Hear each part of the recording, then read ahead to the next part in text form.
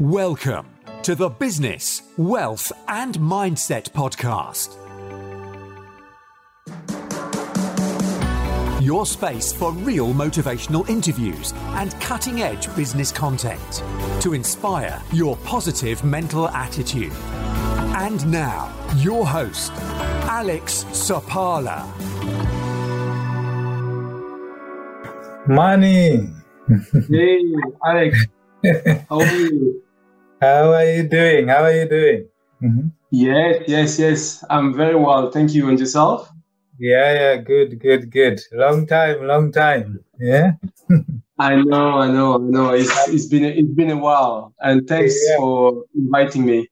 That's okay. I see all these amazing things that you're doing. It's almost like you're flying all over the place and amazing things. So I thought it would be good to capture your story, capture your inspiration, and capture that vision, to understand, stuff that can inspire other people as well. So thanks so much for agreeing to come on and speak to us. So it's great, Yeah, sure. It's a pleasure. Just give me 1 second, okay? No problem. Okay. I am back on. Good to go. Can you hear me okay, yeah? Mm-hmm. Yeah, absolutely. I can hear you very well. Okay, perfect. Has it been a busy day so far? Yeah? Or is it always busy? Quite busy, doing a lot of different things, but not as busy as yesterday. So it's not too bad, it's okay. Cool. So this podcast, actually, the idea is it's a knowledge sharing base, and practically most of the stuff we're doing is to capture inspirational stories from people like yourself who have done well across all walks of life in business and all of that, in a way that can inspire others to feel and see that they also have the potential and the ability to either do similar things and capture the lessons and the things that have driven yourself, for example, to achieve and be where you are.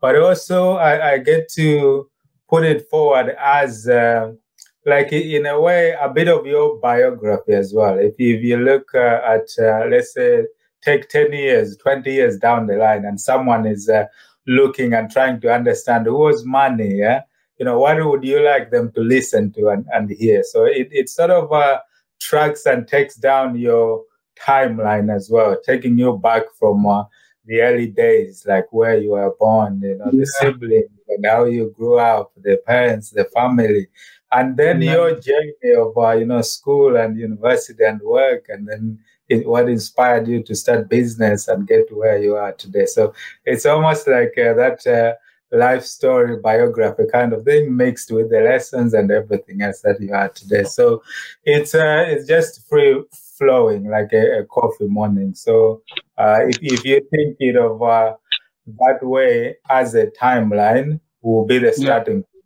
So about you, like I say, where you're born, where you come from, the siblings, and the journey. So just pick it up from there, the starting point. Where did it all start? If that makes sense. It makes complete sense, Alex, and I'm more than happy to share my story with you and anyone else who will be watching this. Yeah. So for me, my name is Mani Yanika. I'm 37 years old. I was born in the Congo, in DRC. Mm-hmm. So to a pretty big family. I've got like 2 sisters. They live in the UK. I'm currently now based in Budapest, where I am running my business. But going back in the days, so I left the Congo when I was 9 years old, and I moved to Brussels, where I grew up. I was raised by my uncle, and then I lived in Brussels till the age of 16, where basically I loved business, and I always aspired to be a business person. Yeah. So I remember back in the days at I think I had my first business at around 13-year-old, where I used to manage music artists. And I really, really love it because I love the music. But then when I was 16, I was like,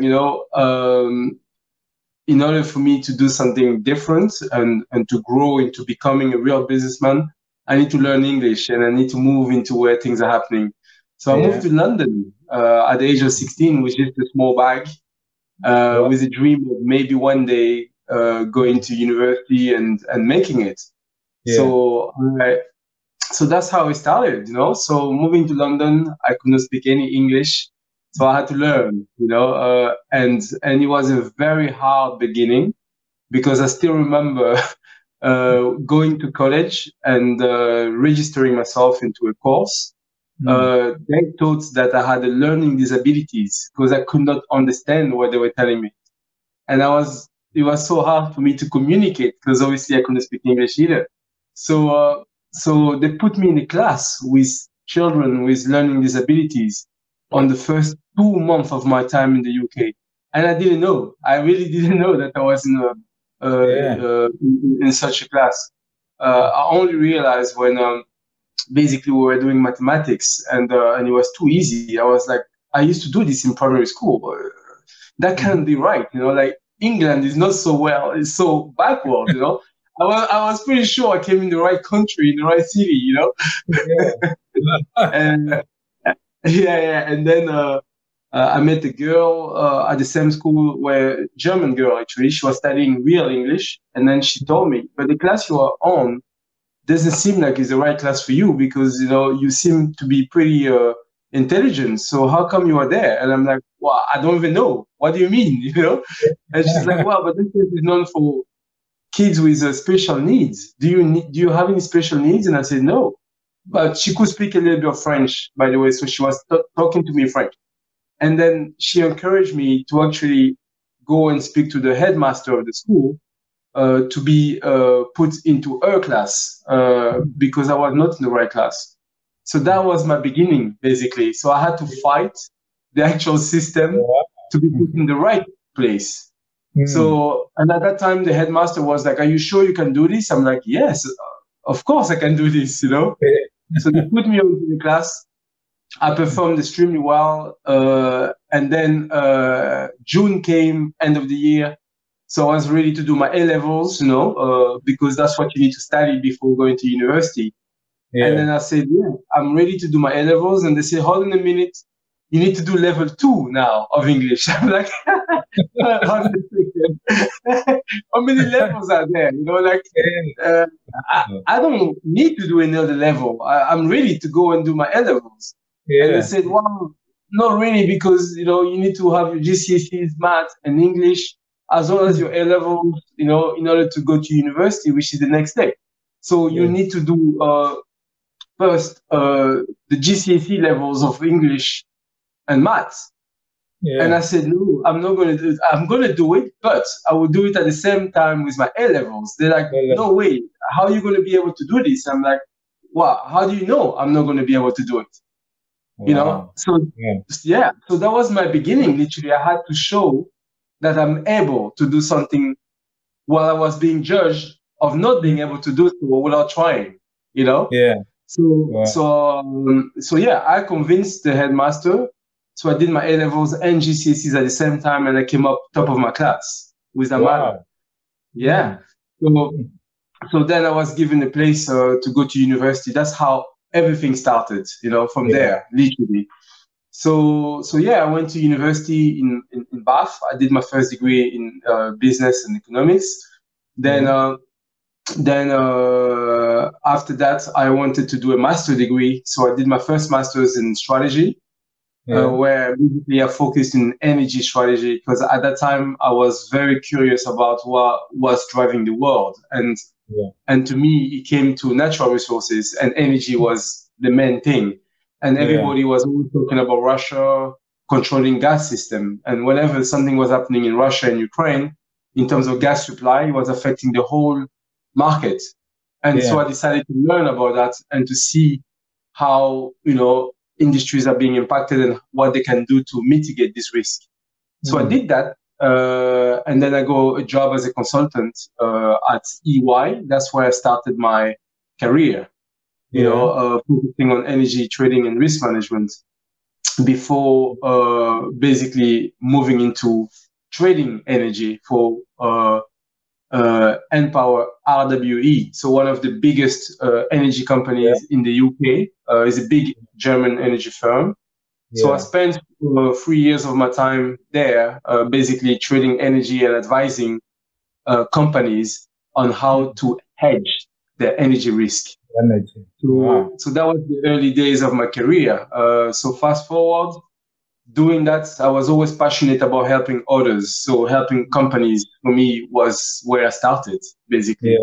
Dealing with CFOs, dealing with energy trading risk professionals. And then from that time, I realized that, for me to go even higher, I wanted to do an MBA to literally be able to cover bigger perspective, bigger institutions. So I went to Warwick Business School, where I was awarded a scholarship, and I did my MBA there. Also, my focus was finance and energy there. And then that's how I landed my first job at investment banking. So I moved to JP Morgan. So yeah. And it was kind of daunting because I didn't know too much about banking, although I knew a lot about the market because I was covering the market from an energy trading perspective.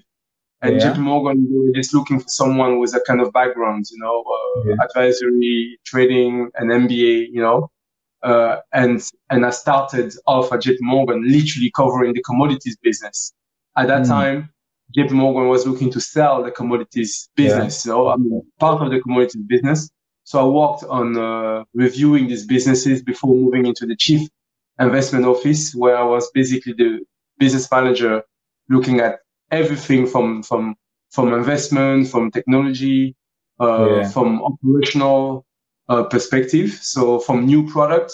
So I was literally the main man, where the front office will come to me, finance team will come to me, technology will come to me, operation will come to me. So I was like the center point of contact for all activities related to the chief investment office based in London. Yes. Absolutely. That's where we met, isn't it? That's why I vividly remember that, you being the main man on the floor, the go-to person, so. Exactly. That's exactly where we met. And by the way, I have only good memories of that time, of my interaction with you and with all team members. It was a great experience that led to where I am today, really. So, good. Yeah, absolutely. So from that point, I was headhunted to go and to go to another bank, Santander, where basically I was being asked to build a team to kind of manage strategic projects. And one of the big strategic projects was to create basically an ecosystem where Santander will be able to distribute Latin American products into Europe by using a platform where different business lines will be sharing services, basically, and then so I started doing it. Great job, where basically I was supporting the head of innovation, global head of innovation for the investment bank, as well as the head of a strategic project. So it was a great role to be. But unfortunately, with basically Brexit came into place, so a lot of plans changed because London was supposed to be the hub, and then because of Brexit, discussion changed to making it Madrid. So my job became very much political rather than execution. So so with that, I had a lot of challenges. Being a young person of color, traveling to Madrid and negotiating with people who have been at the firm for decades on why we should do things certain ways became just too overwhelming for me, like in terms of challenges. So one of my clients, startup clients, where we were actually working together on building the ecosystem, asked me to join them, to continue what we started at Santander, but from a startup perspective. So I said yes. It sounds like a great idea because I've been involved already for over a year on the project, so I knew exactly what we were doing. I was the right person to continue implementing that idea into the bank and other banks. So I moved there. But as you can imagine, the challenges with startups is funding. Like funding is the number one challenges in any startup, literally. That's why many startups, when they raise funds, they go there as, hey, this is a victory. We raise funds, like before even having any product out, like raising funds is like a victory. So we had that challenge of fundraising, which came at the time of Brexit and the time of MiFID. So imagine not only banks were occupied with MiFID 2, but they were also occupied with Brexit. So in terms of allocating funds into startups, it was very, very, very challenging, like mission impossible, pretty much. So even though we had great idea, great products, but the challenge was raising funds. We could not make it to the level where we were able to scale and to actually build out the product so that banks could start using it. So I remember my son was born during that period, and then 3 months into his life in this world, we get called into the meeting at 9 o'clock in the morning. Like we let go because we could not raise the funds. And I was then like, oh my God, this is crazy. What am I going to do? I've got a 3-month-old son. My wife was studying full-time a master's in law at King's College. And everything was on me, basically. And I was like, wow, how am I going to do this? But the good thing is, I had a side gig, a side project with real estate that I was doing in Budapest 5 years ago. At that time, it was 3 years ago, because that was 2 years ago. So that side gig was basically, I saw an opportunity where a lot of international students were coming to study, but they did not have adequate accommodation. And not just that, but also you had like families coming on holidays, not really having the right Airbnb accommodation. So, or hotels with that fact, when you are a family of 7, 8, 9, or 10, like you're going with your brothers and sisters on holiday, it's very difficult to find the right suitable accommodation for you to share memorable time, like when you were a kid, for example. You want to relive this moment. So I saw the opportunity to kind of build up on that. And lucky enough, I was making enough money from that business that I did not have to rely on going back into full-time job. But I was scared. I was still scared. Is it really going to be sustainable? Is it really a risk worth taking, going solo, doing my own thing? What happened if this? What happened if that? What happened if it doesn't work out? So I had all these doubts in me. But what really gave me the courage was my partner. She said, what do you have to lose? Right now, you don't have anything to lose. It's either you go back into banking, so you go back into square one where you basically left, or either you build up on your experience to build your own thing. Like you have the great experience of working at corporate, you have the great experience of working at startups, so you know how to build something. And also, I have the great experience of having failed to raise money on basically trying to focus on what will make me survive if I don't raise money, if you see what I mean. That became my drive, basically, like how to run without money, just relying on myself. And that's how basically I decided to go solo. So from that point of time, I was equipped with the knowledge of what's a digital platform, because I haven't worked at JP Morgan, having worked at Santander, having worked at the startup. technology startup. So I knew exactly what is the platform, what we're looking to build. So I decided to build my own platform to serve the business that I started building a few years back.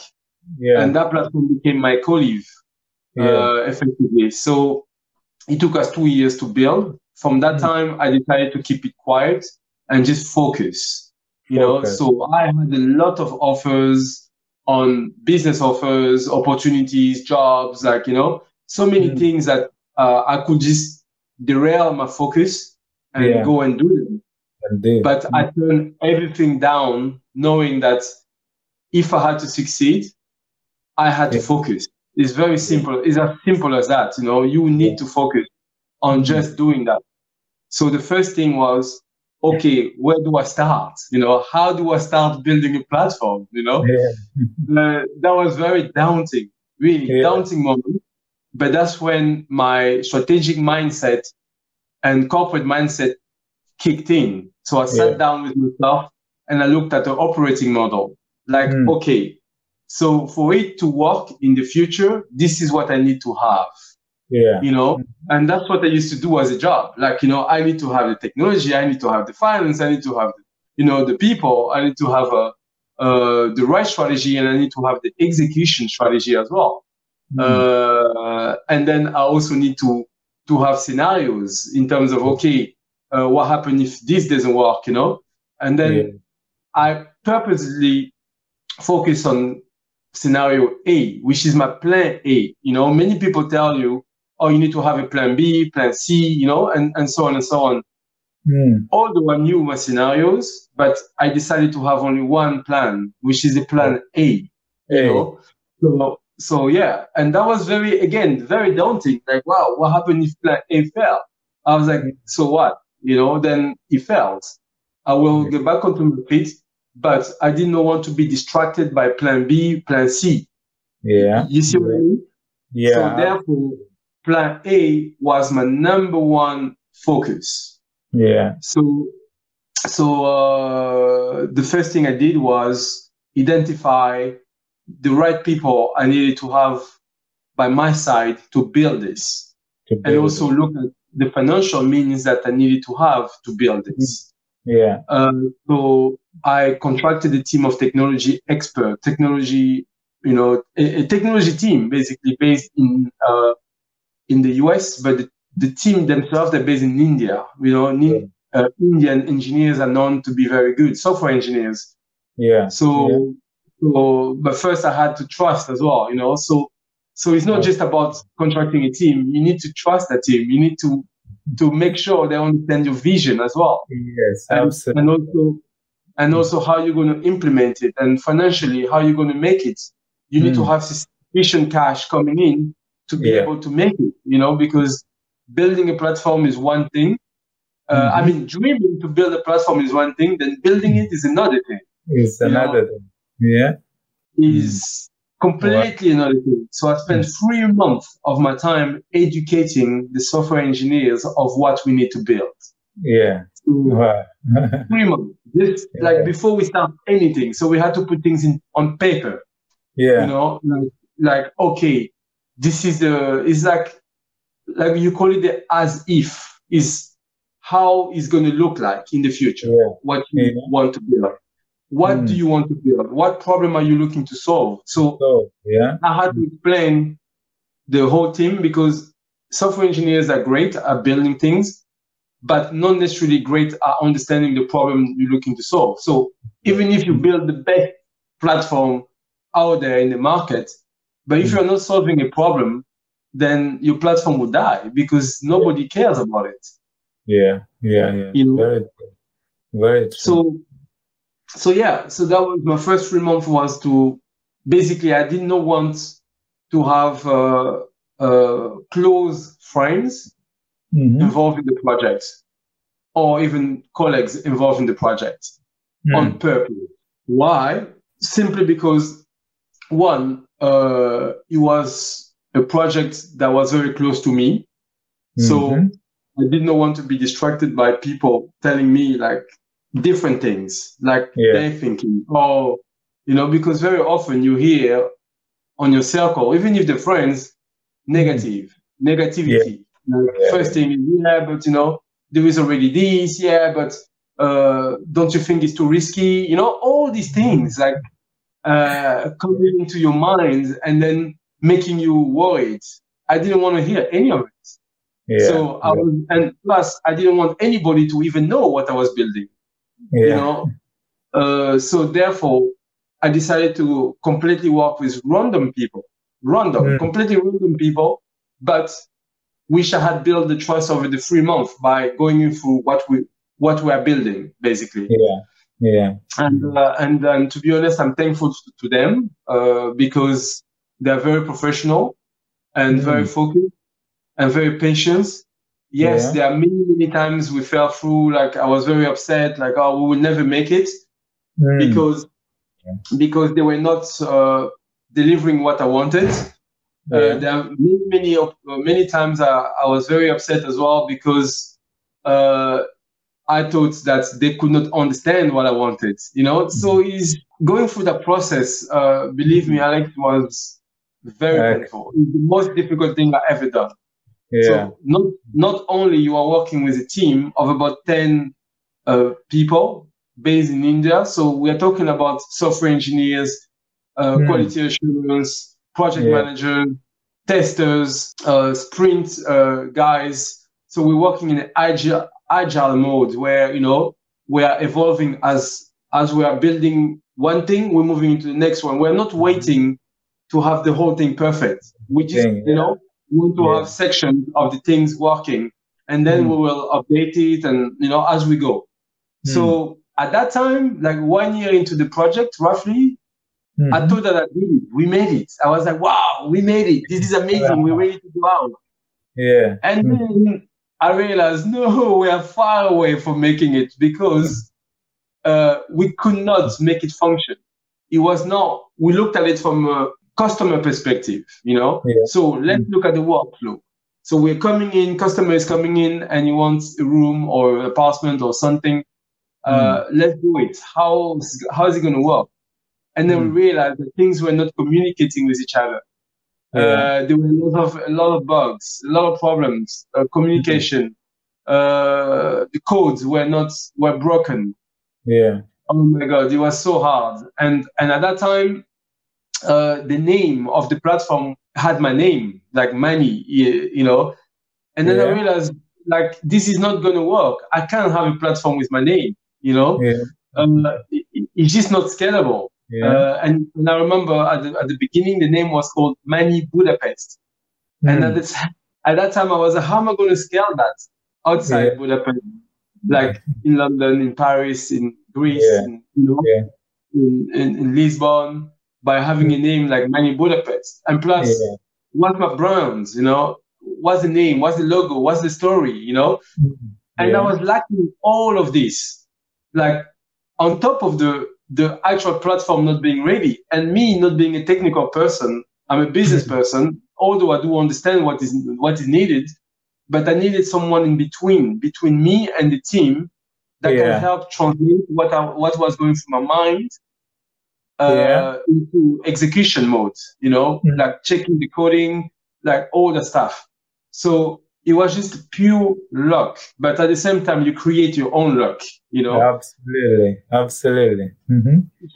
So I came across a post somewhere on social media that someone was selling a business, and that someone was Alberto Ferrari. Alberto is basically now is a social media, a digital marketing guru. So he also manages artists, like recording artists, social media presence, as well as athletes. In the show business, social media is like the number one thing. You need to be there. Absolutely.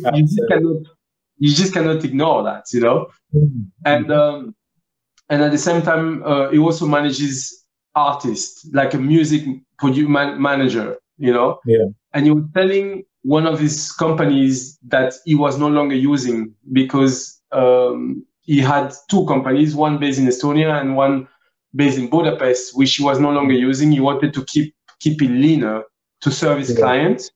Yeah. And then at the same time, I was looking to basically make my project becoming a company, obviously, because the natural step from having an idea into a project, and then you have to become a business. And a business needs to be a company. You can't have a business that is not a company. Yeah, that's true. A project is not a business, it's a project. Yeah. An idea is not a company, it's an idea. You see what I mean? Yeah. So how do you move from the idea to project to business to company? So, and then thanks to my wife, who studied obviously international law at King's College, and then her experience of being an entrepreneur and a lawyer, she basically advised me to have two separate entities. She said, Manny, what you're building is big. On one side, you have the asset, which is the properties that I've been purchasing and, managing for clients over the years. So we built a client base, international clients base, as well as my own assets. That's one thing. You are now building a software in order to facilitate booking of these assets for clients, as well as for wider customers and other clients who might come in the future, who can become clients. It could be real estate agencies. They have portfolio of properties, and and they want to come to you to kind of manage the booking side of it. So it has to be a separate business. You cannot mix your management and assets with your software into one. You need to separate the business.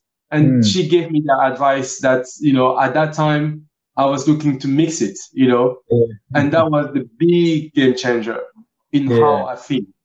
Thinking, absolutely. And also I started looking for funding to basically offset my development cost. So obviously I started off by myself. Every revenue and income that I was making from our investment business, like management and investing, we were putting it into the development of the software, basically. So that's what we were doing. But at the same time, I was like, okay, how do I offset the risk? If we fail, for example, I would have used all my money. But and if we want to grow, I need investors too. You can't grow on your own, So I tapped into one of our investors already. That investor is Christophe Péchou, one of the he's one of the 8 investors that we already had. And Christophe Péchou was the former global head of innovation at Santander.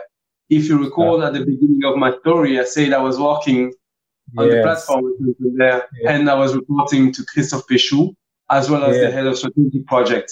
So Christophe knew me already. So he knew already what I was up to.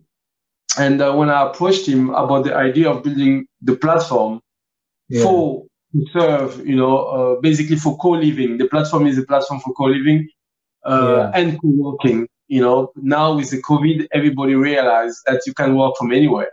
You don't need to be in an office. You can work from micro-live apartments, just like you can work from your own home. Sometimes you want to change minds. You want to be away from your 4 walls or your kids. You want to go and work. In the past, people would go and work in the Starbucks, but that's a public area with a lot of people, like in and out. So why don't you go and work at micro-live, where you have peace of mind? The home is a home, but it's just not your home, or it can be your home too. So that's the concept, which is amazing, really. Absolutely. So at that time, that was way before COVID. That I had the idea already. But then we needed to build the platform. So I had to convince the guys, why we should build this platform, why they should invest in this platform. So I went to London, I met the guys. My wife kind of put together a structure. How is it going to work? And then, you know, I pitch to them and they're like, let's do it. Let's go, you know? Yeah. So that's how I got my first investors. So I sold 10% of my co-live to them. So they go 5% each at pre-seed. That's what you call a pre-seed. For anybody who, anybody who's watching, before entrepreneurs raise money, like by selling portion of the companies, you first need to convince your inner circle, people who you know, your friends, your family, and so on and so on. So in general, that process, that stage of investment is what you call pre-seed.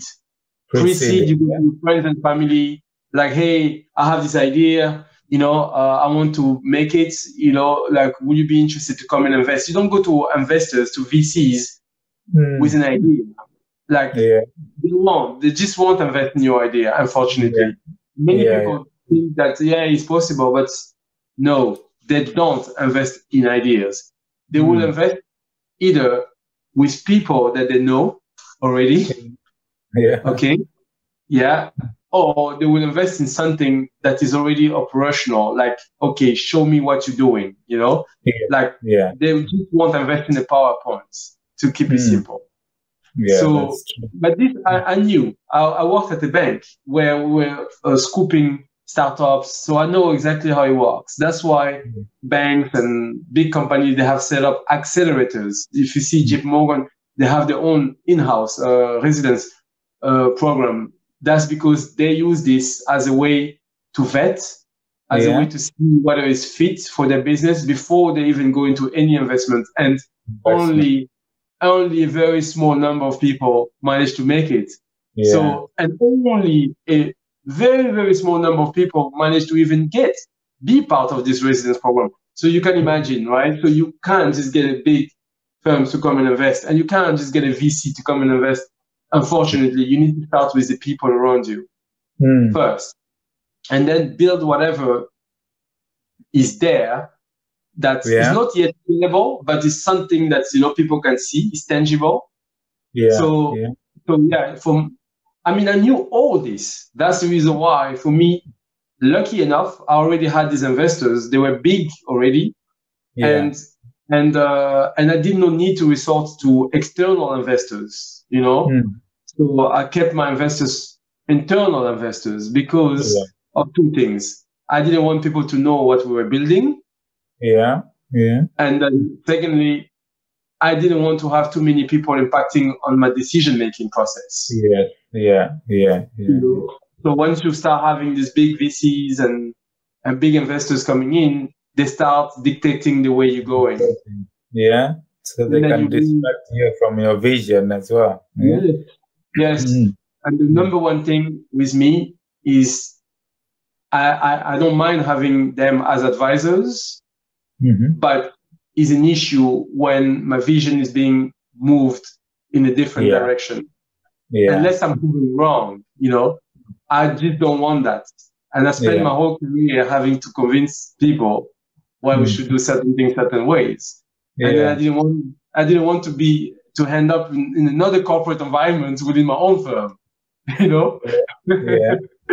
So that's the thing. That was the decision process on why I should pick certain people. And then we started off working together, and then the rules, even the deal was very clear. Like, they would serve as advisors and not change the way I'm running things. You know, and they trusted me completely, and I really thank them, because without that trust, I will not be able to do this. Without my partner's guidance in terms of legal guidance, how to structure certain things, I will not be able to do this. So without the tech team behind, I will not be able to do this. So going back into the story of when I met Alberto, who was selling his company, I bought the company from him. And that company is called Nomia International. Okay. So Nomia International basically is a digital marketing company. He was a digital marketing company. Yeah. My vision was to transform that into a real estate investment digital company. Okay. So digital real estate investment company.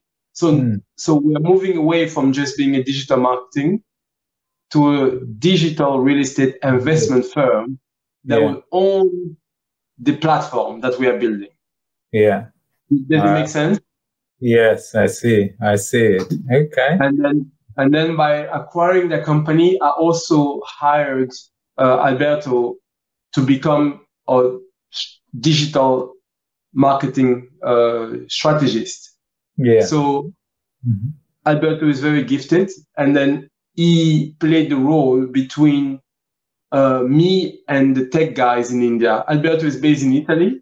So imagine I found myself in Budapest, investor in London, in Paris, a digital strategist in Italy, and then the team in India.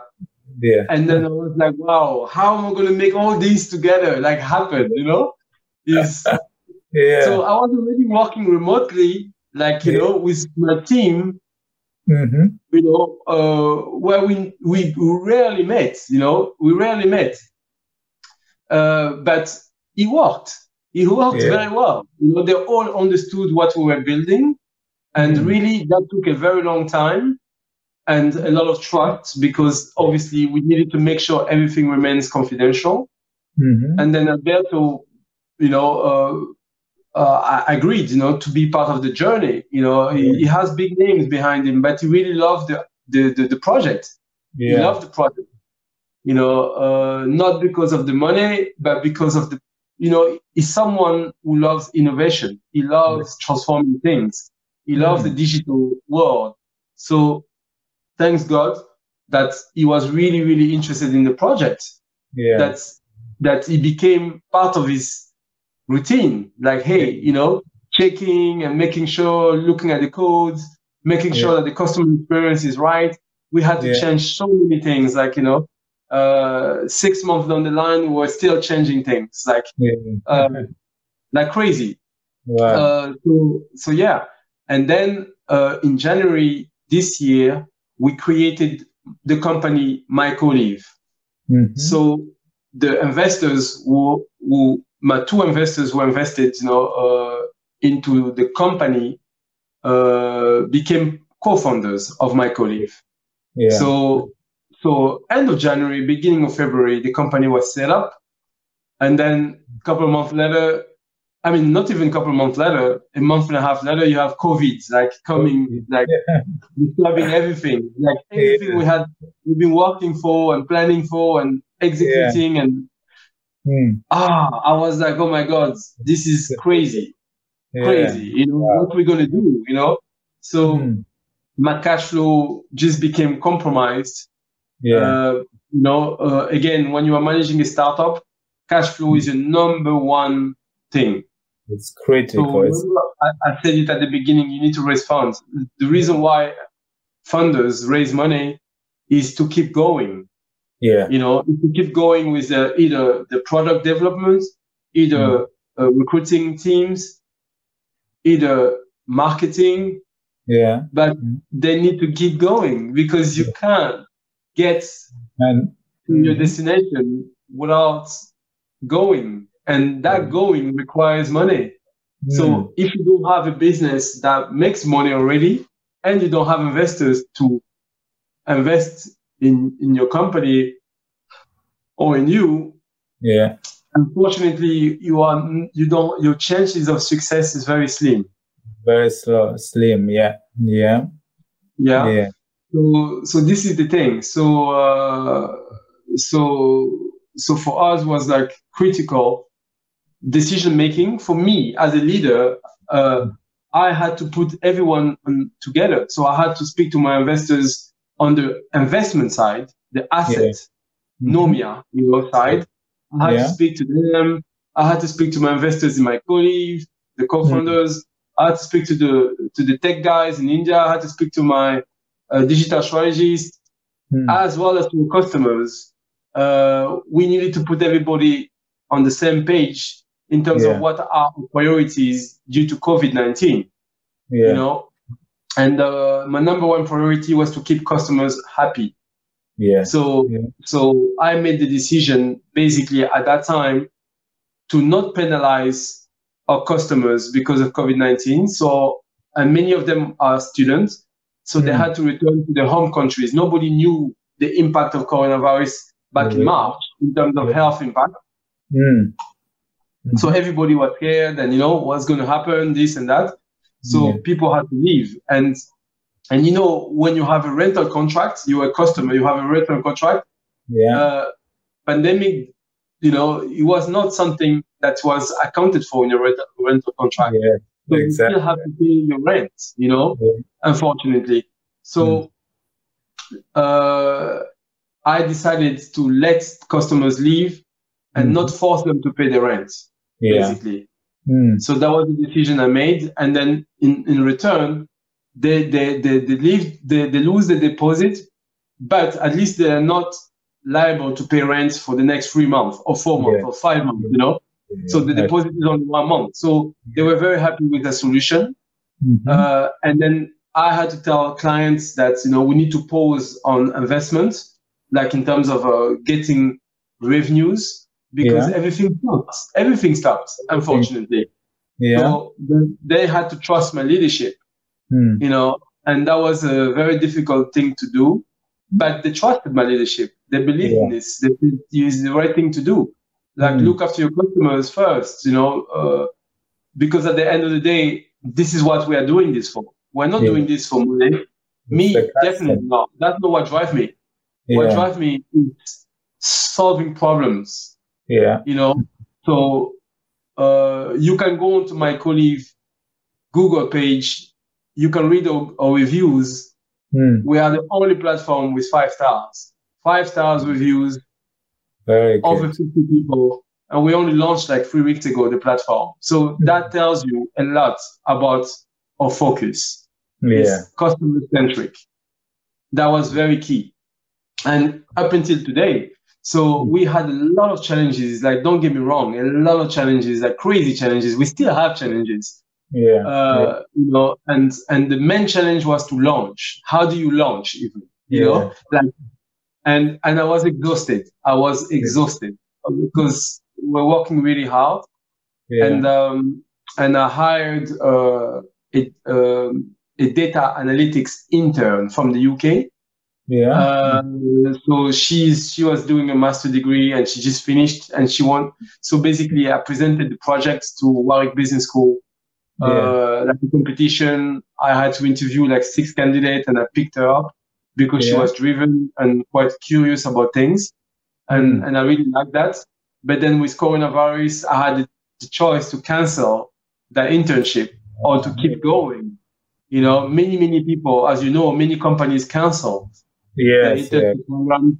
Some of them moved to virtual, but shortened, and for us, like being a startup, how do you do that? And you haven't even launched a product yet, So the number one thing was I didn't want to fail that intern. I really didn't want to fail that intern. And I kept my promise and we kept her into our internship. She originally started virtually and then she came to Budapest as well because I wanted her to experience what a customer experience. So that you could look at it not just from a data perspective, but from a customer experience perspective. Customer experience, So she moved. She came to Budapest and then she worked really hard. We worked hard as a team. I remember being at our office. Like I am talking to you from a home office, my colleague home office, not from my own home, but from a home office, next to home, which is really cool. Wow. So I'll give you a little tour of it. That would be great. And I'm sure at some point I'll actually get to come over and have an actual physical tour as well, which would be great. With pleasure. We are running an event tomorrow, with Alberto, actually. We will be talking about his experience of running digital business for big brands, how you build a brand from nothing, from literally zero. Yeah. Wow. So for us, working really, really hard. Like I was here till midnight every day, like crazy, because we needed to launch because of the timing. It was already August, and we were targeting students who are starting in September. So many of them booked their rooms before August. They actually booked the rooms in June or July. We already had missed the boat. So we are hoping to capture the last minute bookings. That's why it was important to launch. But at the same time, I don't like launching something that I am not even comfortable about. So why would I give it to customers, Why would I give, if I'm a chef and I cook something that I don't even like and I'm not comfortable with, why would I give it to a customer, Something that you can't eat yourself. Exactly. So I really did not want to compromise on that at all. So we delayed the launch by almost 3 weeks to a month.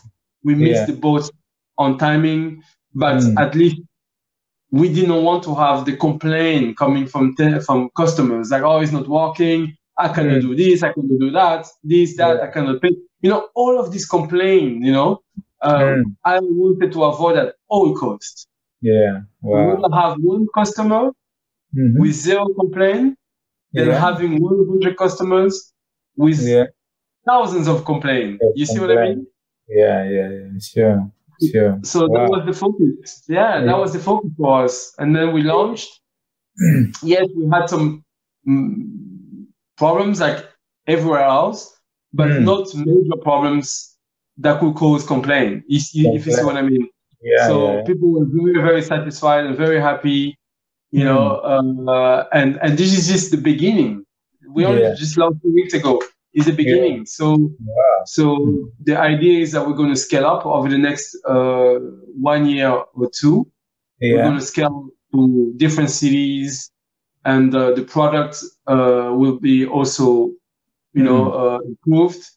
The services that we offer will be improved, and we are also going to launch our application very soon in the next 2 to 3 months.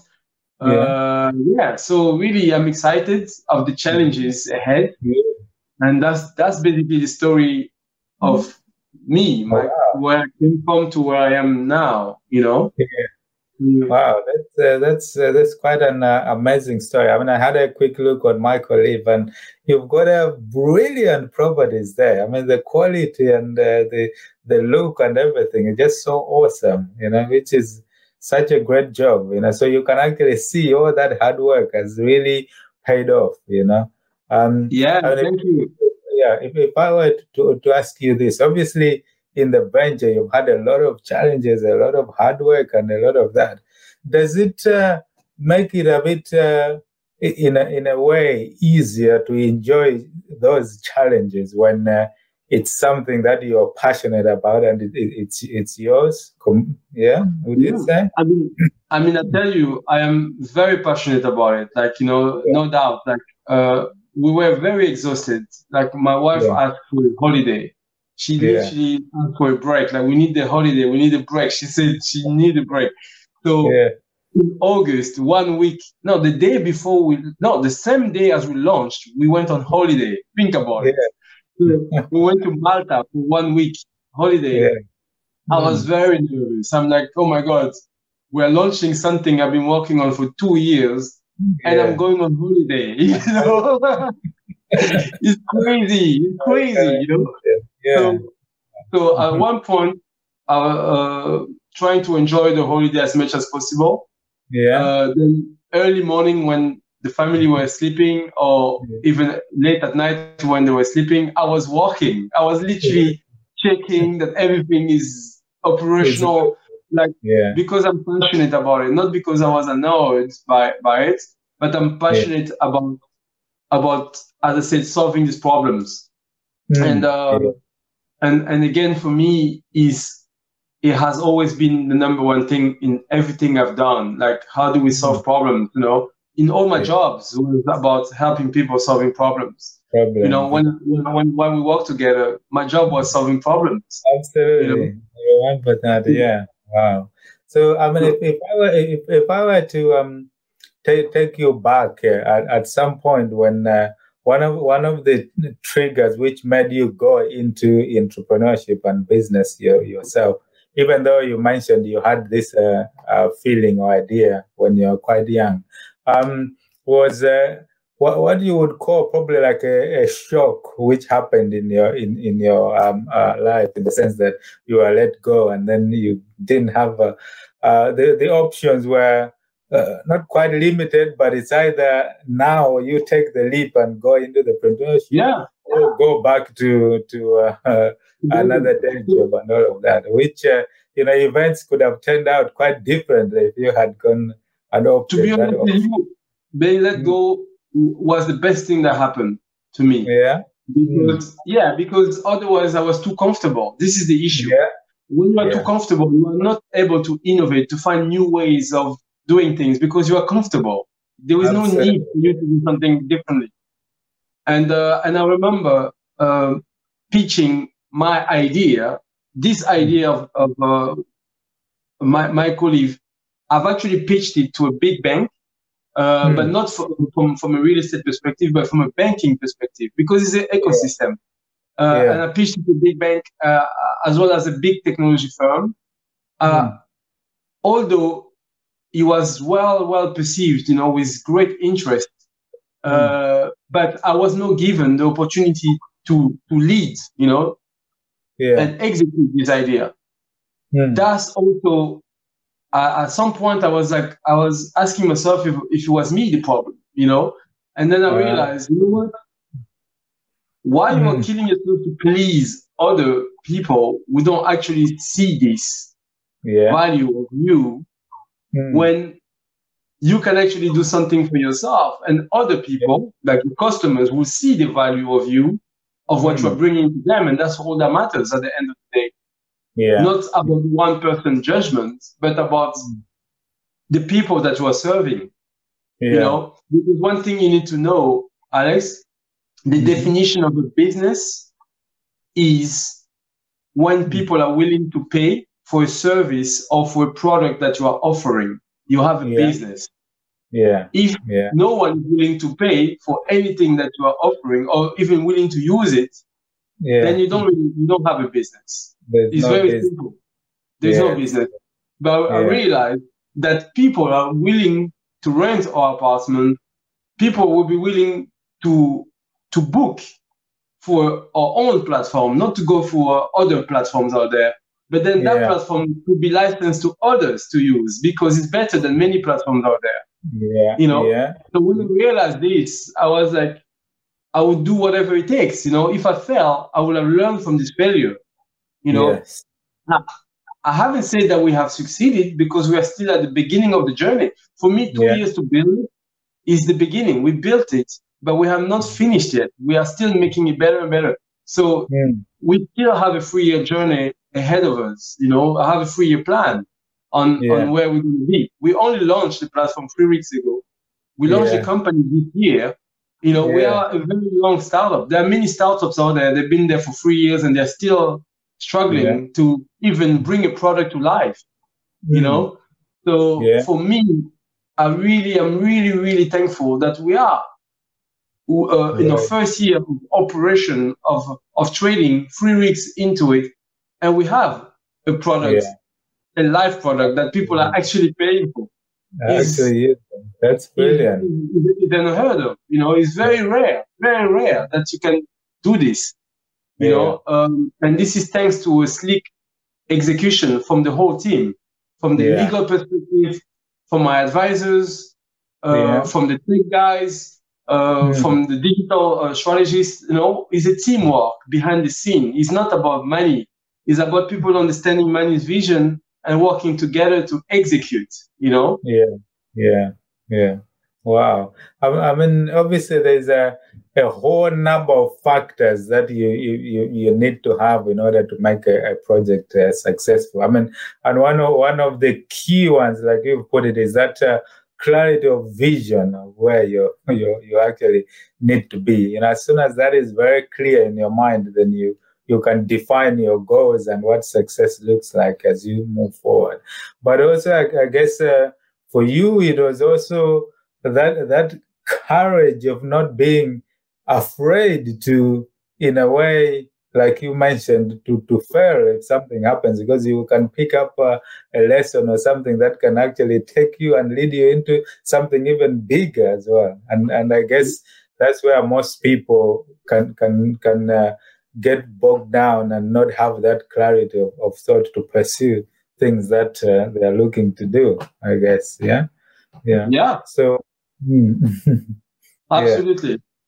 Yeah.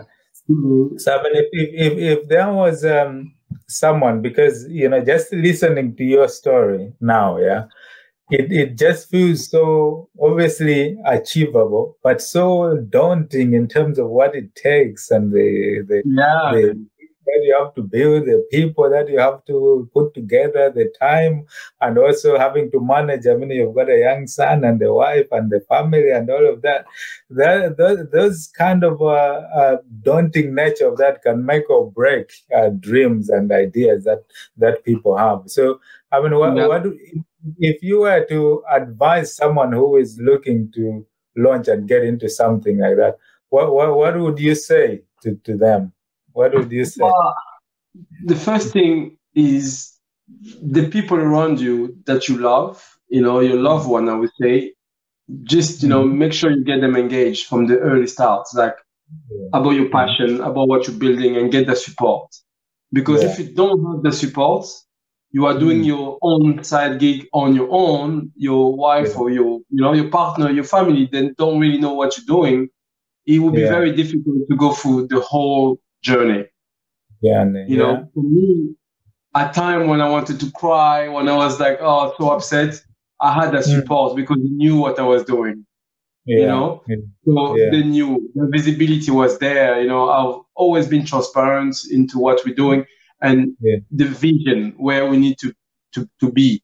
It doesn't have to become like an everyday topic. But it's important for them to understand, and that will instill some confidence in you as well.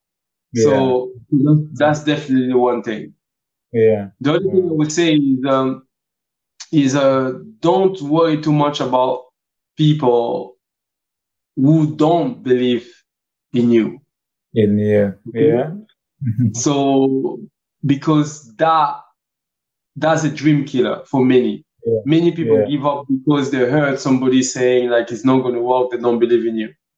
So one thing that I've done early on was to always get people to prove me wrong. Actually, I love it when I'm challenged. I love it. I don't go into the detail of what I'm building, but I like having conversation about what I'm building. And getting people to prove me wrong. Like, why doing these things differently is wrong? Why is it wrong? Tell me why. And that why question is something that I always had with me, and it's something that helped me get to where I am now, simply because I don't often accept the status quo. Yes, certain things are done certain way, but it doesn't mean that you just need to live with it for the rest of your life, right? You can look at it and say, why this is done this way? Let's take a step back, What will happen if we do it this way? What are the risks? What are the impacts? Is it creating a positive impact to somebody's life? And if the answer is yes, and the risk is none, then why should we not do it? Unless it's costly and then you cannot afford to do it, then it's a different thing. But if it's possible to do it and it's changing people's life in such a positive way that they will be looking to pay for the service, then you have a business, regardless of what you do. That's great. That's great piece of advice. Now, again, taking obviously your experience. I mean, you had a good education. You worked for some of the top organizations out there. So in a way, you were pretty much well set into the sort of entrepreneur side, because you could manage and projects and all that kind of thing. But from a leverage point of view, someone who is looking, maybe they have a big idea and they would like to do such a project, but they don't have a sort of similar background to someone like yourself in order to put something together. Yeah. Do you think that is possible for someone to do? Of course. And what do they take and what do they need? Of course, it's possible.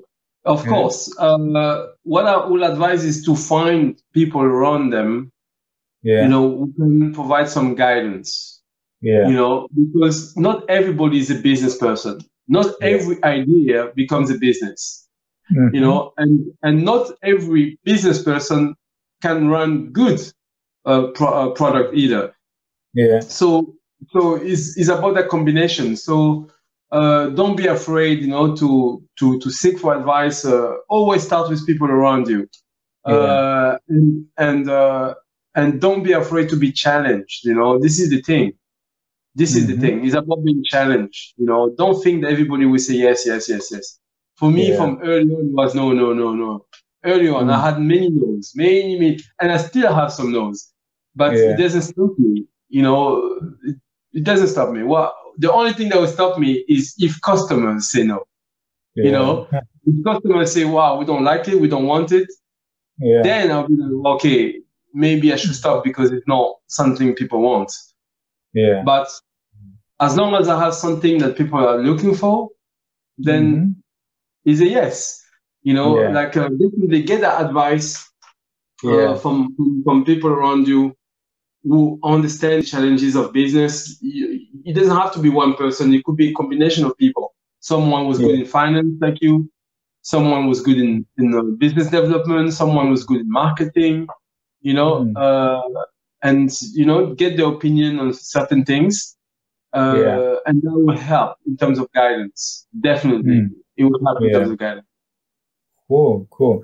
And now, given the sort of global nature of the world these days, I mean, what do you say is the role of technology and IT and social media? Because if you're looking to do something that is scalable and sustainable and can go global, there's no way of avoiding that. And you yourself coming from the digital space, things can happen quickly. You can reach a lot of people in other areas. So, in terms of someone who has an idea of a business, but maybe it's something that cannot go global. It's just maybe a local thing that is difficult to scale and all of that. I mean, would you encourage people to take on those kind of businesses, or should they be thinking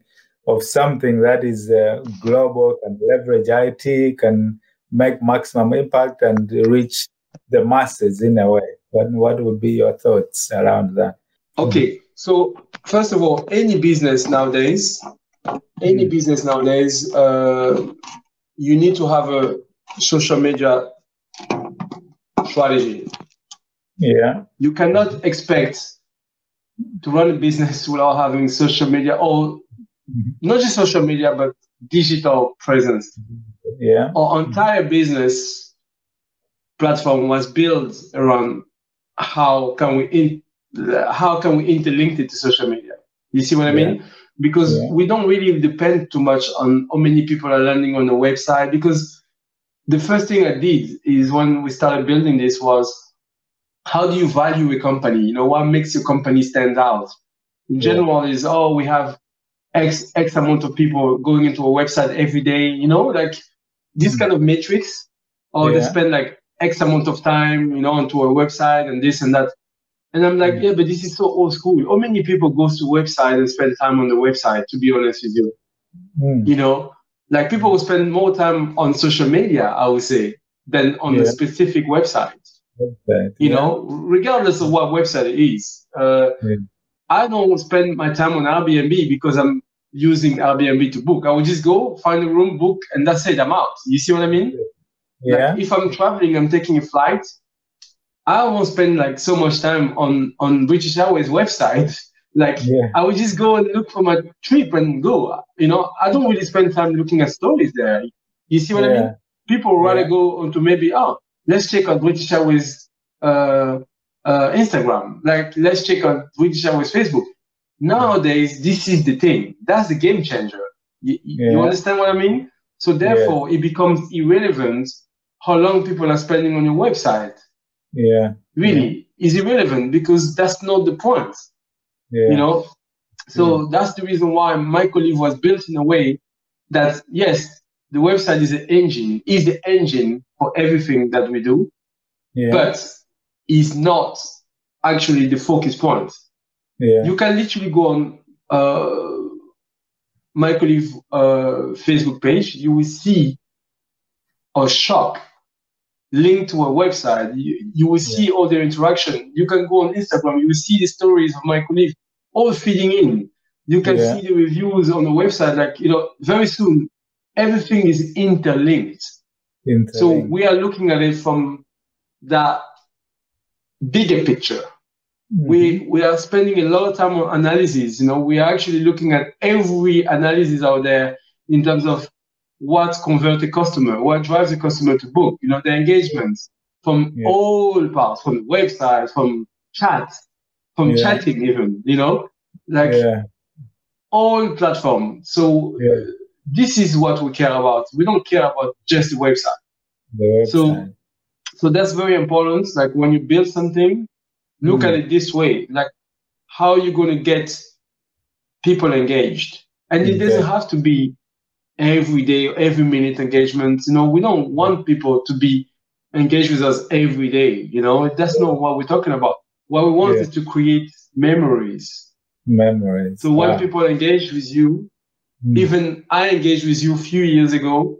We haven't met, but we have the memories. You understand? Yes. And that's what I'm talking about. So these memories translate into referrals. If you hear somebody looking for something, you say, but I know money. Like, you need to go there. Even if you haven't interacted every day. You see what I mean? That's my point I'm trying to make. It's about conversion. How do you convert someone?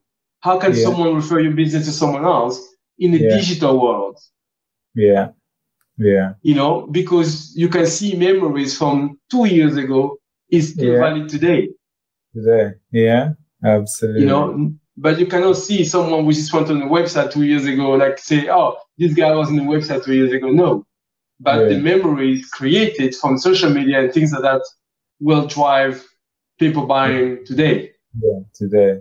Wow. That's great. Now, what's the vision now? You see yourself 2, 3, 4, 5 years, 10 years from now. What is the grand vision? What is the grand plan for Mycolive or yourself? It's a good question.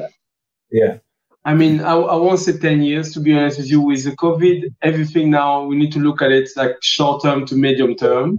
But having said that, everything we have been building is based on long-term strategy. You know, like what we are doing now is not just about now, it's about tomorrow and so on and so on.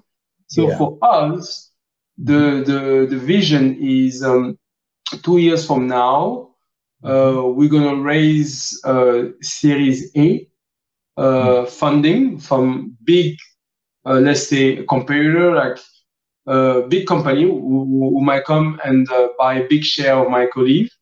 But before even that, we will be in many, many cities in the next 2 years. I'm counting 7 cities, maybe more. And we're going to be we are a franchise, by the way. This is one thing I didn't say, because I don't like talking too much about strategy, simply because I want to protect what we're building. We're still a startup, you know, but we're going to be definitely in many cities, and we are already talking about it. Which city next, you know? And then, as you said earlier, you've been to the website and you saw like the properties, and they're so nice. And this is a standard that we have built, and that standard will carry on in many cities. And when you hear about Mycolive, you remember like, wow, it's like the Hilton of co-living, because it's a standard. Yeah. When you hear about the Hilton, it doesn't matter if it's in Paris, in Portugal, in London. It's the standard, the name, that rings a bell. And when you hear about Airbnb, you don't have that feeling. You don't have like, is that standard? You see what I mean? Or if you hear about Booking.com, you don't have that feeling. It's a standard. No. But that's the difference with Michael Live. When you hear, you see Michael Live, the first thing you even told me is like, wow, is a standard. Absolutely. And that's the thing. Michael, that's the business model. It's about the standard and the branding. Is the branding. Yeah. It's not about having millions of listings, having millions of people interacting on the website. No. It's about people remembering, like, wow, I'm part of that community. I'm part of Michael Live because of the standards. Yeah. That's brilliant, because I can see there already you've got like London and Paris and other places coming soon, so yes, it is in line with what you're talking about to go that way, and you've built a platform that will cater for that expansion, which is great. Absolutely. So one thing I learned working with Alberto, when I started working with him, the first meeting we had, he said to me, Manny, you need to get ready for success. Yeah. What does it mean? I was like, what do you mean? Like, we're only just starting. We don't know if we're going to succeed. He said, this is the whole point.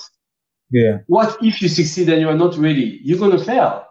Yeah. Because your product might be good, but you're failing because you are not ready. You are not ready for that demand. So therefore, you're going to have bad reviews because you are not ready. You see what I mean? Yeah. Get ready for success. And to your point that you saw on the website, coming soon, Paris, Lisbon, so many cities, because we are getting ready for success. For success. That's brilliant. It's very simple. That mindset. Yeah. Once you have the mindset, like, wow, you're going to succeed, it's going to be great, and you are getting ready for it. Don't just dream about it, but getting ready for it operationally. Like you see, a website is already operationally ready. We just need to add listings and people are ready to go. Ready to go. Yeah. Absolutely. We purpose it. We did it on purpose, not to add listings yet, because we want to make sure that we are operating well in our main city. We get the right reviews and we are learning from the mistakes before we scale. And that's what a lot of people make as a mistake. They start scaling too fast without being ready for it. Correct. Yeah.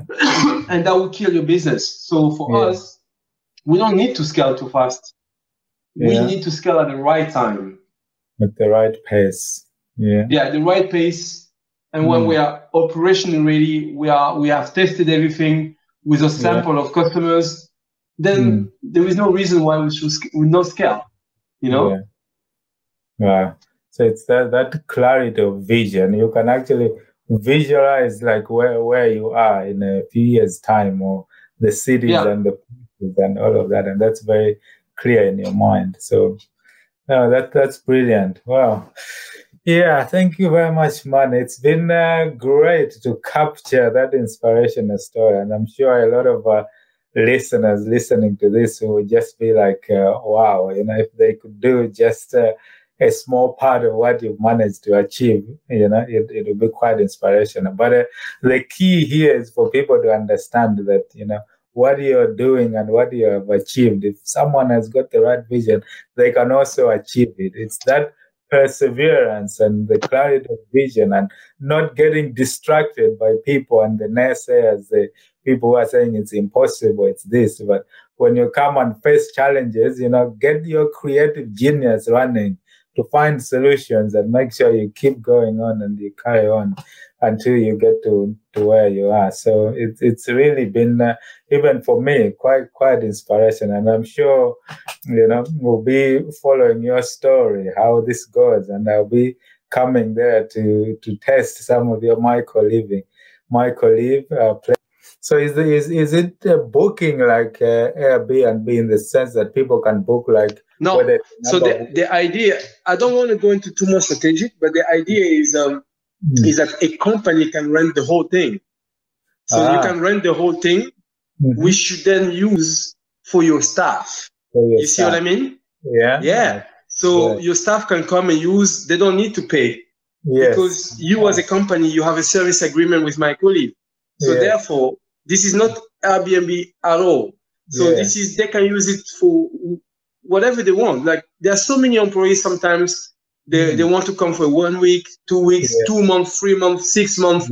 You know, especially we live in a millennial world. If you look at JP Morgan, for example, the employees, like 70% of them are millennials. 70%.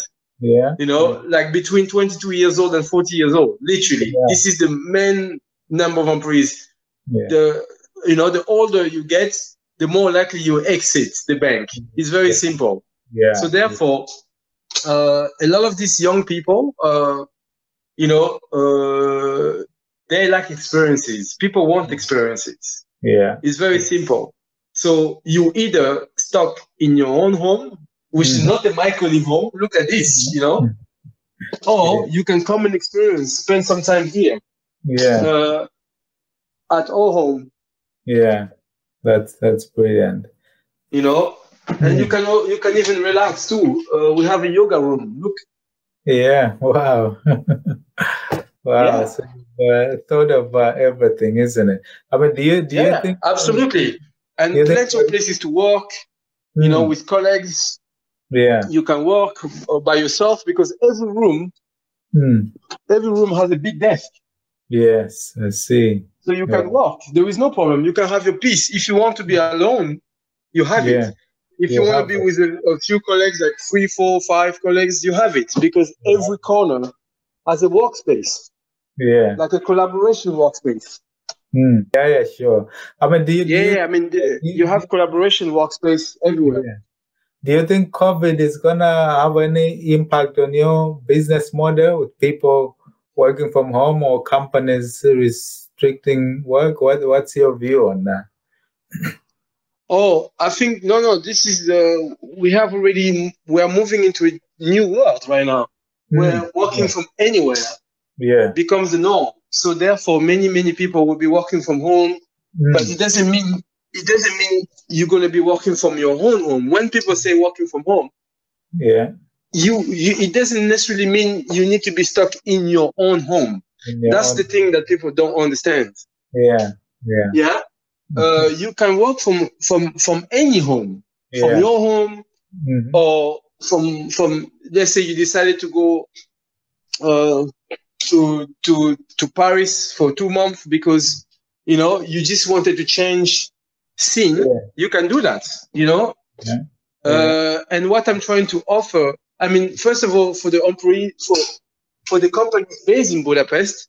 So what we're looking to offer is for them to be able to use My Co-Live as not just